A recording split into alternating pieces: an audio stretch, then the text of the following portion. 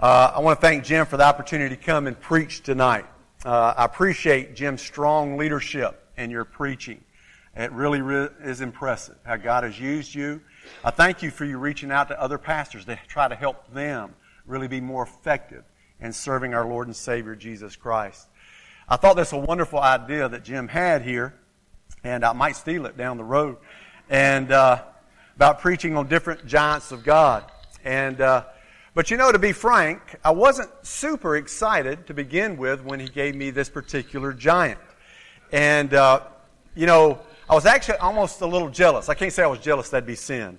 I was tempted to be jealous I like how people phrase things like that. Marvin Woods was assigned Elijah, and that's my favorite prophet. And so I was like, man, he got Elijah.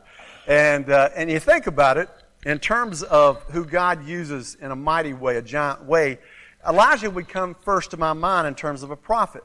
I think of the wonderful miracles that God did through Elijah, raising that little boy from the dead, that boy from the dead, and also him praying, and it didn't rain for three and a half years, and it only started raining because he prayed as well. And then those miracles that God did, and I couldn't think of one miracle that Jeremiah did.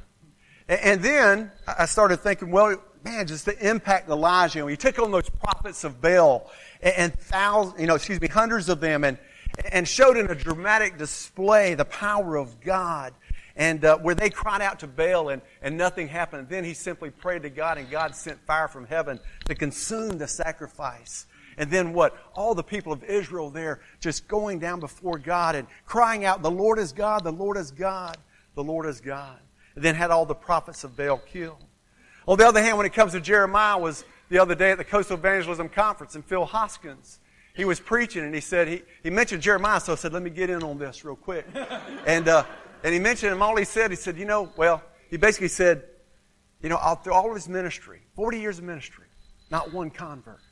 That's what he said. I said, my goodness. Imagine a pastor, 40 years, not having one convert. People say, my goodness, what in the world is wrong? Also, I'm not big on crying. You can ask my family, I'm not real sensitive. I'm not a sensitive soul. And this is a weeping prophet as well. And also I've rarely preached out of the book of Jeremiah. And I look now and I realize I should have been preaching more out of the book of Jeremiah. So I knew it would entail a good bit of work as well. But as is the case with God, I studied it and turned out this was a blessing to me to be assigned the prophet Jeremiah. And in fact, a book I read by a great preacher of the past, F.B. Meyer, he said this. He said, amid the names that shine as stars in the hemisphere of the Old Testament Scripture, there is not one more brilliant than his. So today I want to talk about why he might be called a spiritual giant and how that can relate to our Christian lives as well. Some like to have 3 points to a sermon. In fact, I was listening to a preacher the other day, that professor of preaching as well, and he was asked by his students, how many points should you have in a sermon? And he said, well, you better have at least one. And so I've got a lot, so I hope that's good. Now, a little bit of his life, Jeremiah was the son of a priest. He never married, although priests back there did marry in those days. Why didn't he marry? God told him not to. He, of course, was a prophet of God. In other words, he was God's mouthpiece. His ministry began in 627 BC and lasted at least until 586 BC, until the great Babylonian Empire defeated and basically destroyed Jerusalem. His ministry took place during the last 5 kings of Judah. He did have the privilege of serving under a godly king, Josiah, but the other 4 were evil, and the people of Israel were wicked as well. His main message was judgment, that of judgment to come upon Judah and the southern kingdom of Israel. In hopes what? That God's people would repent. In fact, Jeremiah, turn with me to Jeremiah chapter 1. Jeremiah chapter 1, and we'll read verses 9 and 10. Jeremiah chapter 1.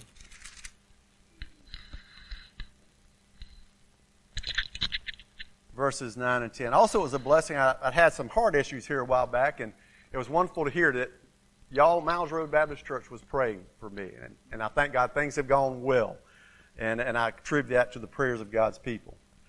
Jeremiah chapter 1, verses 9 and 10. It said, Then the Lord put forth his hand and touched my mouth, and the Lord said to me, Behold, I've put my words in your mouth. See, I have this day set you over the nations and over the kingdoms, to root out, to pull down, to destroy, and to throw down, to build, and to plant. His message was of judgment to come, disaster to come, and it was to many nations, but especially to the people of Judah. But with God, there's always a message of hope. Amen? To build and to plant, which we'll discuss later. Now, the northern kingdom of Israel had already been conquered as a result of their sin, their idolatry. And so you'd think, that would wake up the southern kingdom, but it really didn't. And they were headed to destruction as well by the Babylonians. They were to be the bride of the Lord, but instead they were adulterers. Because of all the lovers, the false idols that the people embraced. They oppressed the orphan, the widow, the poor. They embraced theft, lies, and even murder. Jeremiah 8:12 says, they did not know how to blush. Kind of sounds like today, doesn't it? Where the sins that used to be so embarrassing even to discuss years ago are now defended, protected, and even celebrated. And again, as with many today, there is no shame. Jeremiah is out to help people to see the coming destruction and exile will not be due to the power of the Babylonians, but it's be instead due to their continued unfaithfulness. Instead of being God's holy people, they became like the worthless idols they worshipped. Even the priests, the leaders, the prophets were being unfaithful to God as well, even helping lead people astray. So bad, the Lord in Jeremiah 5, God challenges them to find one man who really seeks the truth and justice and could qualify to be an advocate for Judah. That's how bad it had gotten. Now, God had Jeremiah tell them that He would heal them of their backsliding if they would just confess and repent, turn from their idolatry, but they would not. The Lord warned them that the lamenting or being sorry for their sins is not enough, but they must repent. Oh, that message needs to be spoken today. Amen? How that message needs to be spoken. And I like how I heard it the other day. Repentance is not just being sorry for your sin, but sorry enough to turn from your sin. The people, though, would not listen, but they would say they were okay. So basically, I just want to get a setting for why Jeremiah, just to build that setting, so then we can talk about why Jeremiah was a spiritual giant and how that might relate to us. First, he was a spiritual giant because he was so faithful to God's difficult mission, very difficult mission for him. Again, his message was basically one of judgment. Jeremiah stood as a bronze wall against the whole land, according to Jeremiah 1:18, against kings, against priests, against false prophets and the people, and did so standing basically alone. His ministry seemed to start off fairly easy. Again, it was during the time of Josiah, a time of great reformation. Before Josiah, there had been a very wicked king, Manasseh, who had led the people into great idolatry and evil, even sacrificing his children to the false god Molech. And Josiah instituted many positive reforms. And the people obeyed outwardly. Outwardly. In fact, during this Reformation, Jeremiah was called even then to warn the people that merely outwardly observing the worship of God was worse than useless, for it really was still forsaking God. In fact, it could be worse. Why? Because it could conceal the corruption of one's heart. God, through Jeremiah, tells them in Jeremiah 7:4-8, do not trust in deceptive words and say that this is the temple of God. They would go, this is the temple of God, this is the temple of God, this is the temple of God. It says if you really change your ways and your actions and deal with each other justly, and if you do not follow other gods, I will let you live in this land, and the land I gave your ancestors forever and ever. But look, you are trusting in deceptive words that are worthless. You know, we're in similar territory today, as many are have separated morals from religion. What does Micah tell us but to do? What does the Lord require of us but to do what? To do justly, to love mercy, and to walk humbly with our God. Where many will talk about their love for God, when Scripture tells us if you love Him, you will what? Obey Him. Many today are similar to the Jews. For the Jews thought they were okay because they were the people of God. They were children of Abraham. And they thought because of that, they were okay with God. And let me tell you, there are many today that you go out and talk and witness and say, well, that's okay. I was baptized as a child. I prayed a prayer, was baptized, and so forth. But let me tell you, yes, I believe with all my heart we're saved by grace through faith and that alone. But let me tell you, we're saved by faith that is not alone. And let me tell you, we know a tree by its fruit. Even during the days of Josiah and his reforms, Judah did not return to the Lord with their whole heart, but much of the revival was outwardly or even pretense. This was shown in how quickly the people returned to idolatry and gross sin after the godly king had died. And they actually turned against the reformers, including Jeremiah himself. They needed to have a heart commitment to the Lord, which they lacked. Let me tell you, a lot of people today, it seems like, sin will make you ignorant. Amen? It seems like they can fool God with their actions. But always God looks at what? He looks at the heart. Jeremiah also spoke against relying on other nations. Instead, they rely upon what? The one true God. Many, along with the kings, wanted them to rely on other nations such as Egypt to overcome the invasion of Babylon. And Jeremiah had to stand against this. He had to stand against all the false prophets who were telling the people what they wanted to hear. Even when Babylon attacked, the false prophets would feed among the patriotism of the people and would tell them they would be delivered by God, as they had been years ago when the Assyrians attacked and the godly king Hezekiah. God miraculously delivered them. And Jeremiah would still hold fast and say, you still must repent. You must repent. And it even got to the point Jeremiah had to tell them to go ahead and surrender to the Babylonians because they had not repented. For this was the judgment of God. And they needed to submit. How do you think that went over? And this, let me tell you, Jeremiah had a great love. You're talking about a patriot. He had a patriot's heart.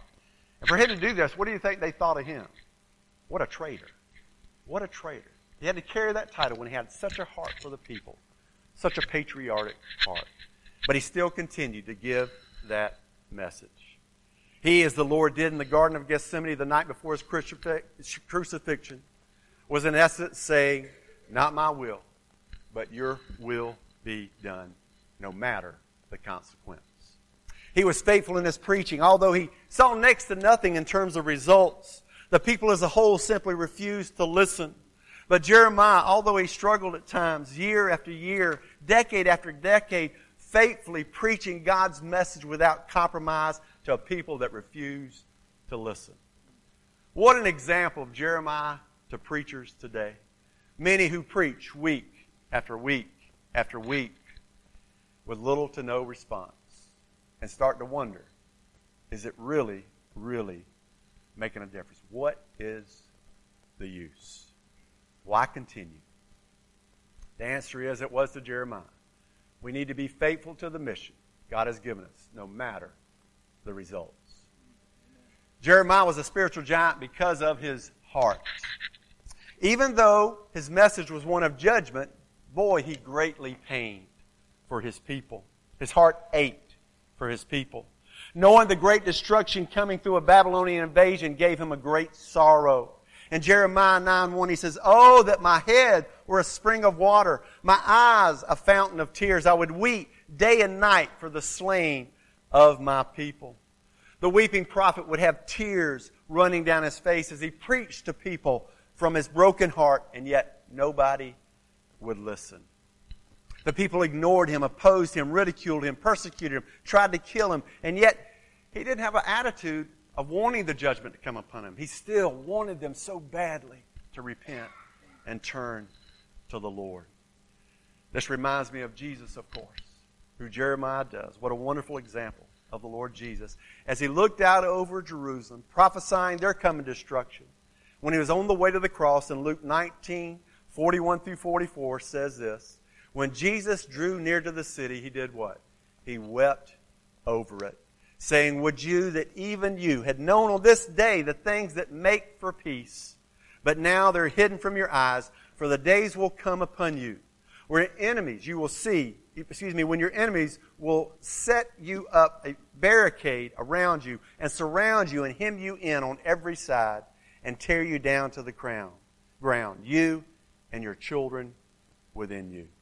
They will not leave one stone unturned in you because you did not know the time of your visitation. Jesus, when prophesying judgment upon those who rejected Him, did what? He wept. We too, when we have the heart of God for those facing judgment, we need to have the heart of those who are facing judgment. Anybody know lost people? We should be weeping over those lost people. And when we share the gospel, they should see the tears, how we care for them. How, yes, we need to tell them about hell. But what? Weep over them as we do. Also, those that may be saved but are going astray. We need what? Warn them of the consequences. But not in judgment, but instead also in love, warning them. Desiring for them to repent. I always remember a story. Chuck Smith, Calvary Chapel in California. He used to be on KCL years ago at 6 a.m.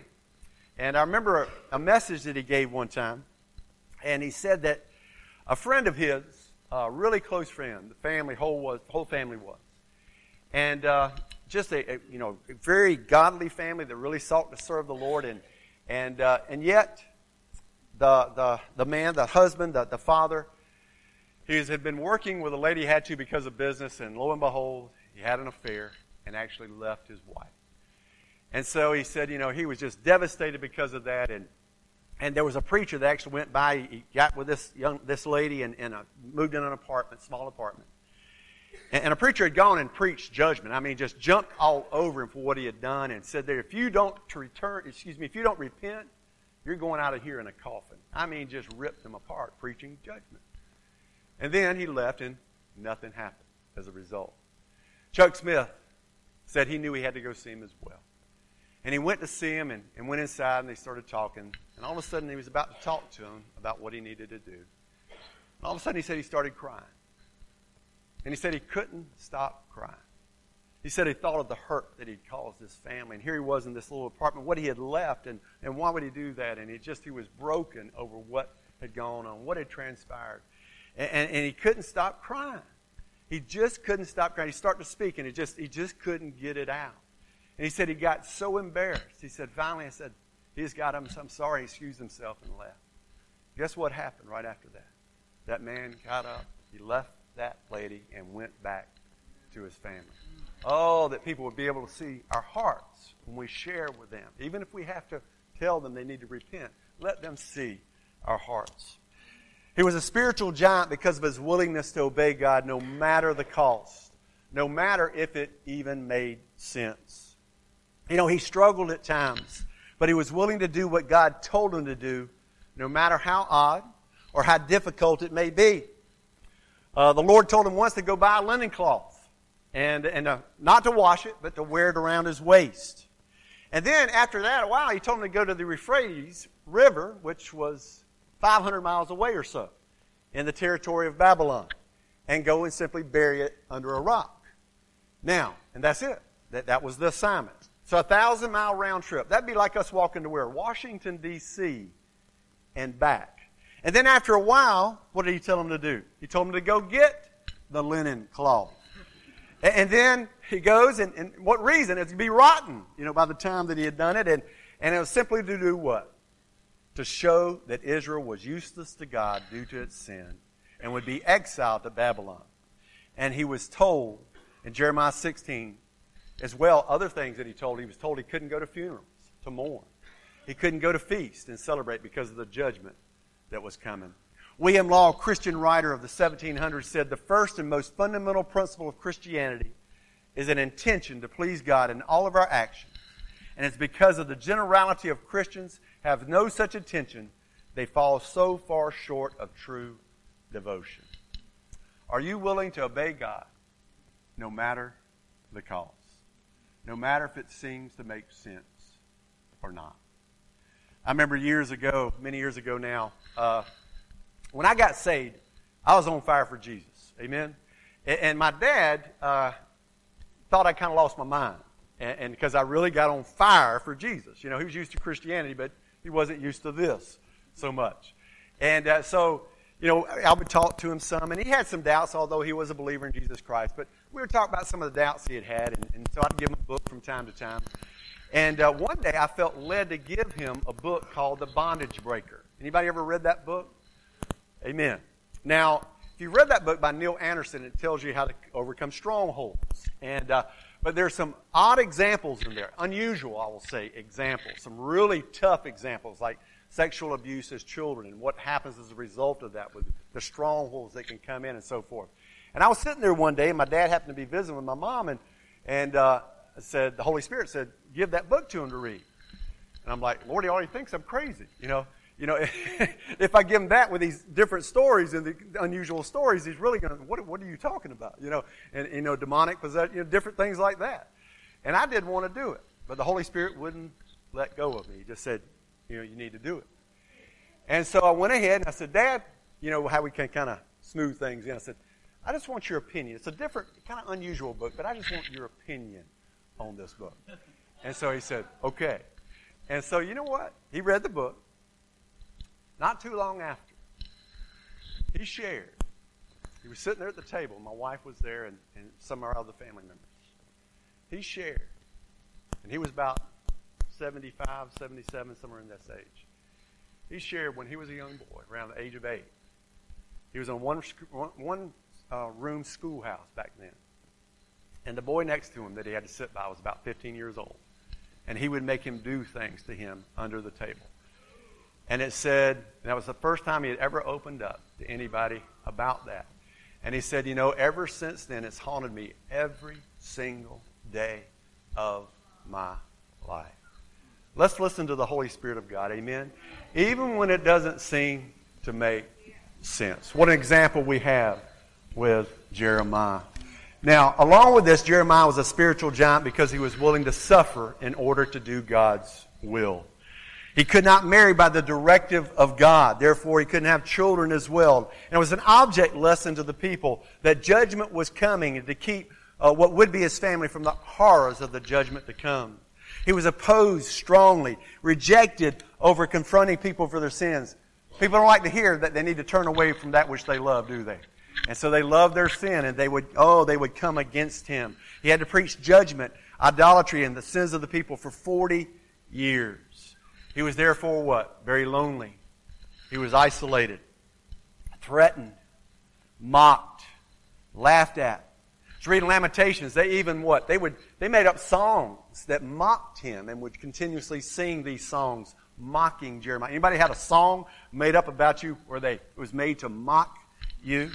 Faced a trial for his life, was put in stocks, beaten with a whip, forced to flee for his life, publicly humiliated, thrown into a pit, sinking in mud, and left to die until he was rescued. Even his hometown that was filled with family and priests, he was from a priestly family, conspired to kill him because his messages from God denounced them as well. He, of course, wrote Lamentations, which means to what? To cry, and it tells of the fall of Jerusalem. You know, it was so horrible. Yes, one, the prophecies that he had, he didn't want to have to give these because it hurt his heart knowing what was to come. Then he also had to watch it play out. And as they were attacked by Babylon the last time, and the siege lasted 18 months. Imagine Jeremiah having to watch the prophecies be fulfilled. And there he was, children withering away, starving unto their death. Mothers even getting to the point where they would what? Kill their children, to cook their children in order to eat them.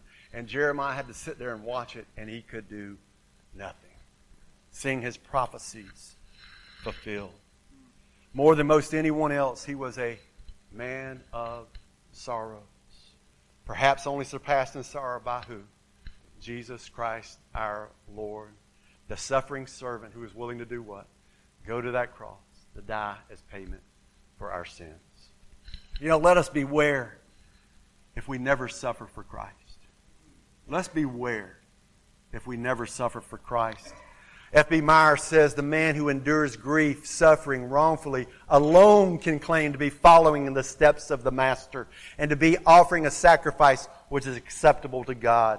2 Timothy 3:12 tells us that everyone who seeks to live a godly life in Christ Jesus will what? Will face persecution. So, just a little bit of logic. If you're never facing persecution because of following Jesus Christ, what? You're not seeking to truly live a godly life in Christ Jesus. Jeremiah also was a spiritual giant because he answered his call and he relied upon the Lord. God called Jeremiah to be his prophet. And this is the one qualification necessary to be a prophet, amen? To be called of God. But what was the response? Jesus did what God called him to do. We need to also ensure we discover and live according to what God has called each one of us to do. We're created in Christ Jesus what? For good works He prepared beforehand for us to do. So we need to all find out what our spiritual gifts are and make sure we're putting them into practice because we will give an account one day. But I will share he did struggle. Jeremiah 1:6. Jeremiah 1:6. He says, when he got the call, he said, "But, oh Lord, I can't speak. I'm only a youth. I'm only a youth." He felt he was too young. He was scared. He was really kind of a timid fellow. He had a sensitive soul. And God told him, don't say that. God didn't make a mistake in who He chooses, but God tells him this in Jeremiah 1:17 through 19. He tells him this. He says, "Therefore prepare yourself and arise and speak to them all that I command you. Do not be dismayed before their faces, lest I dismay you before them.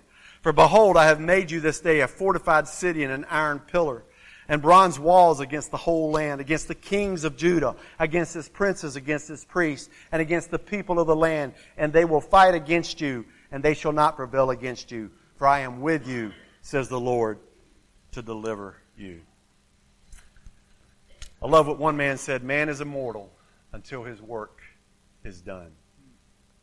You know, you might thank the Lord for this kind of ministry.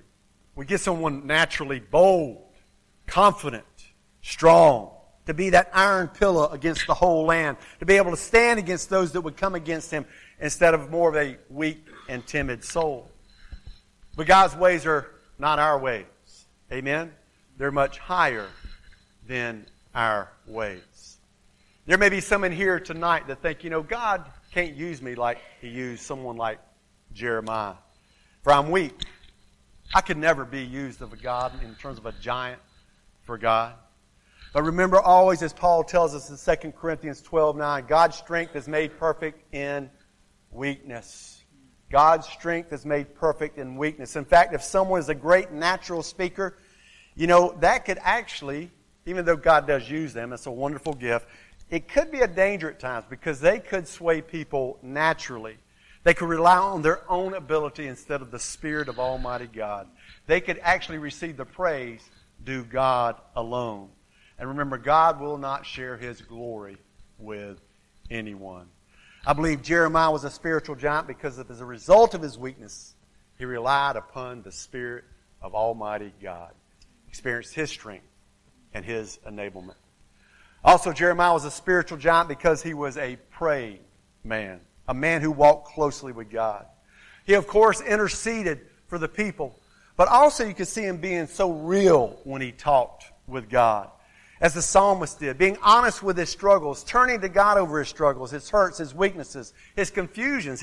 His doubts. Even wanting at times to quit. Even getting to the point he said, "Lord, I wish I'd never been born." In fact, Jeremiah 20 is saying, "Cursed be the day I was born." But what did he always do? He took his struggles to the Lord. He took his struggles to the Lord. He faced such trying times, but he let God be his comforter. And I hope you understand today there's no greater comforter than God. Amen? Amen. In fact, I can say sometimes that, I've been through, and I don't like going through tough times, but I can say honestly, at times it's been so worth it just to experience the comfort of God. Oh, it's amazing, that wonderful comfort of God. Oh, and how much better we would fare in our lives if instead of worrying, amen? Instead of worrying, we would take all of our struggles to God. It was as if Jeremiah took all of his thoughts to God, which would be a good goal for us, to talk out every detail of our life with God. But in his intercessions for the people, pouring out his heart to God. Another important point. He didn't just talk. Prayer is also listening as well, amen? He would talk to the Lord, share his heart with God, but also would listen to God's response as well. He was also a spiritual giant because he correctly delivered God's messages so we could have them for today. I wish I had time to share some of the wonderful teachings, like, spiritually the people would be drinking, in a sense, out of these cisterns, these holes in Lime Rock would gather water for the people, but it would get stagnant and nasty. And they would choose that over what? The living water of Almighty God. Choose that instead. And the potter's wheel and God forming people and His work in our lives and fashioning us. And He'll do that for us and to making us into the image of Jesus' Son. And praise God. He also gave us the wonderful message of hope. For with God, yes, there's messages of judgment. But again, praise God, there's messages of hope with God as well. And He would share that the Israelites would return from exile after 70 years. But far better than that, in Jeremiah chapter 31, verses 31 through 34.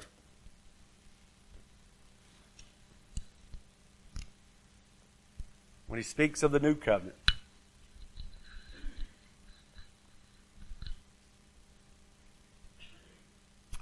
Behold, the days are coming, says the Lord, when I'll make a new covenant with the house of Israel and with the house of Judah, not according to the covenant that I made with their fathers in the day that I took them by the hand to lead them out of the land of Egypt. My covenant which they broke, though I was a husband to them, says the Lord. But this is the covenant that I will make with the house of Israel after those days, says the Lord. I will put my law in their minds and write it on their hearts. I will be their God, and they shall be my people. No more shall every man teach his neighbor, every man his brother, saying, Know the Lord. For they shall all know me, from the least of them to the greatest of them, says the Lord. For I will forgive their iniquity, and their sin I will remember no more. And we know that new covenant is realized in who? Jesus Christ our Lord. And will be fully realized one day for the nation of Israel as well when Jesus comes again. He was also a spiritual giant because of the passion he had to speak God's message. There was one time with the sorrows that he faced that he determined he would no longer make mention of God. But he rather quickly became aware that he couldn't hold it in. He just couldn't hold it in. Jeremiah 29 says, If I say I will not mention Him or speak any more in His name, there is in my heart as it were a burning fire shut up in my bones. And I'm weary with holding it in. And I cannot. And he had mainly a message of judgment and could not hold it in. But woe to us. Oh, we have the message of the good news of Jesus Christ. Amen? There's no greater news to be shared. But isn't it sad that most Christians today are hesitant to share? Oh, how I've seen that. So many are so hesitant to share. If we've experienced it, we can't hold it in as well. That inward fire within. Why is it lacking in so many that profess Christ? F.B. Meyer said the source of that inward fire is the love of God. Yes, our love for God, but mainly our understanding of His love for us.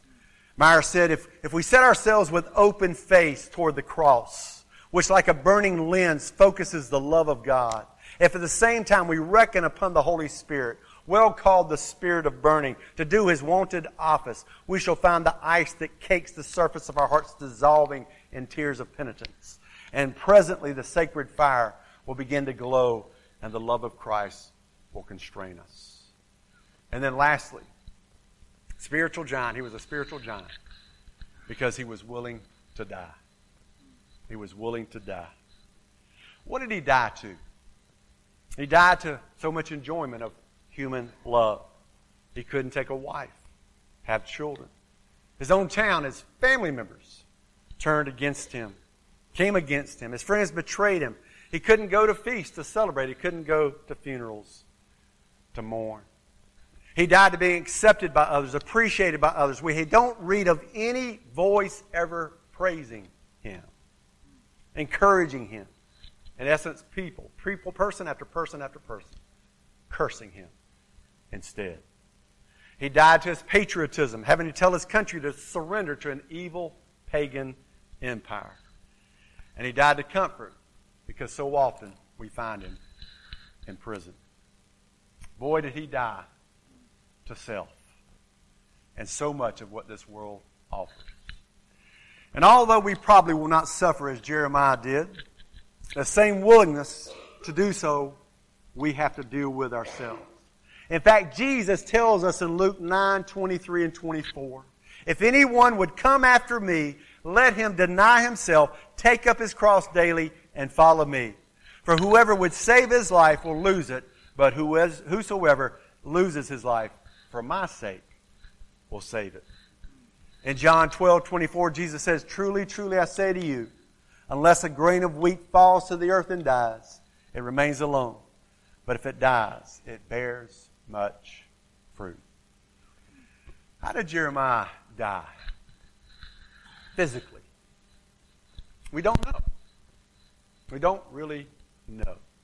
You know, often the Bible doesn't tell much about its godly people's death. Why is that? Why do you think that is?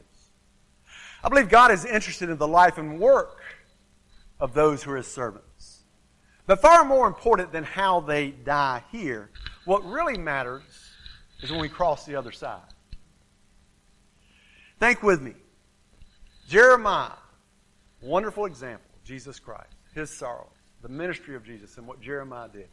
And people would look at his life, though, not being able to marry, not have children, all the sorrow, just living a life that. And some people say, oh, poor soul. Oh, poor soul. Feel sorry for him. How sad that he had to live a life like that. But where has he been for the last couple thousand years? Amen? He's been in glory. Amen? He has been in glory. And think, Paul says in Romans 8:18, he considers what our present sufferings are not worth comparing to the glory that will be revealed in us. He tells us in 1 Corinthians 4:17, for this light momentary affliction is preparing for us an eternal weight of glory beyond all comparison. Amen? And of great importance to me. And I'm sure Jeremiah heard this. Well done, good and faithful servant. Amen. Anybody want to hear that? Oh, I long to hear that. Well done, good and faithful servant. If you want to hear that, I believe tonight we can learn from Jeremiah's life. Oh, because he was such a wonderful, wonderful representation of Jesus Christ. And we need to be like him. We can learn from him so that we can ensure we hear that as well. Well done, good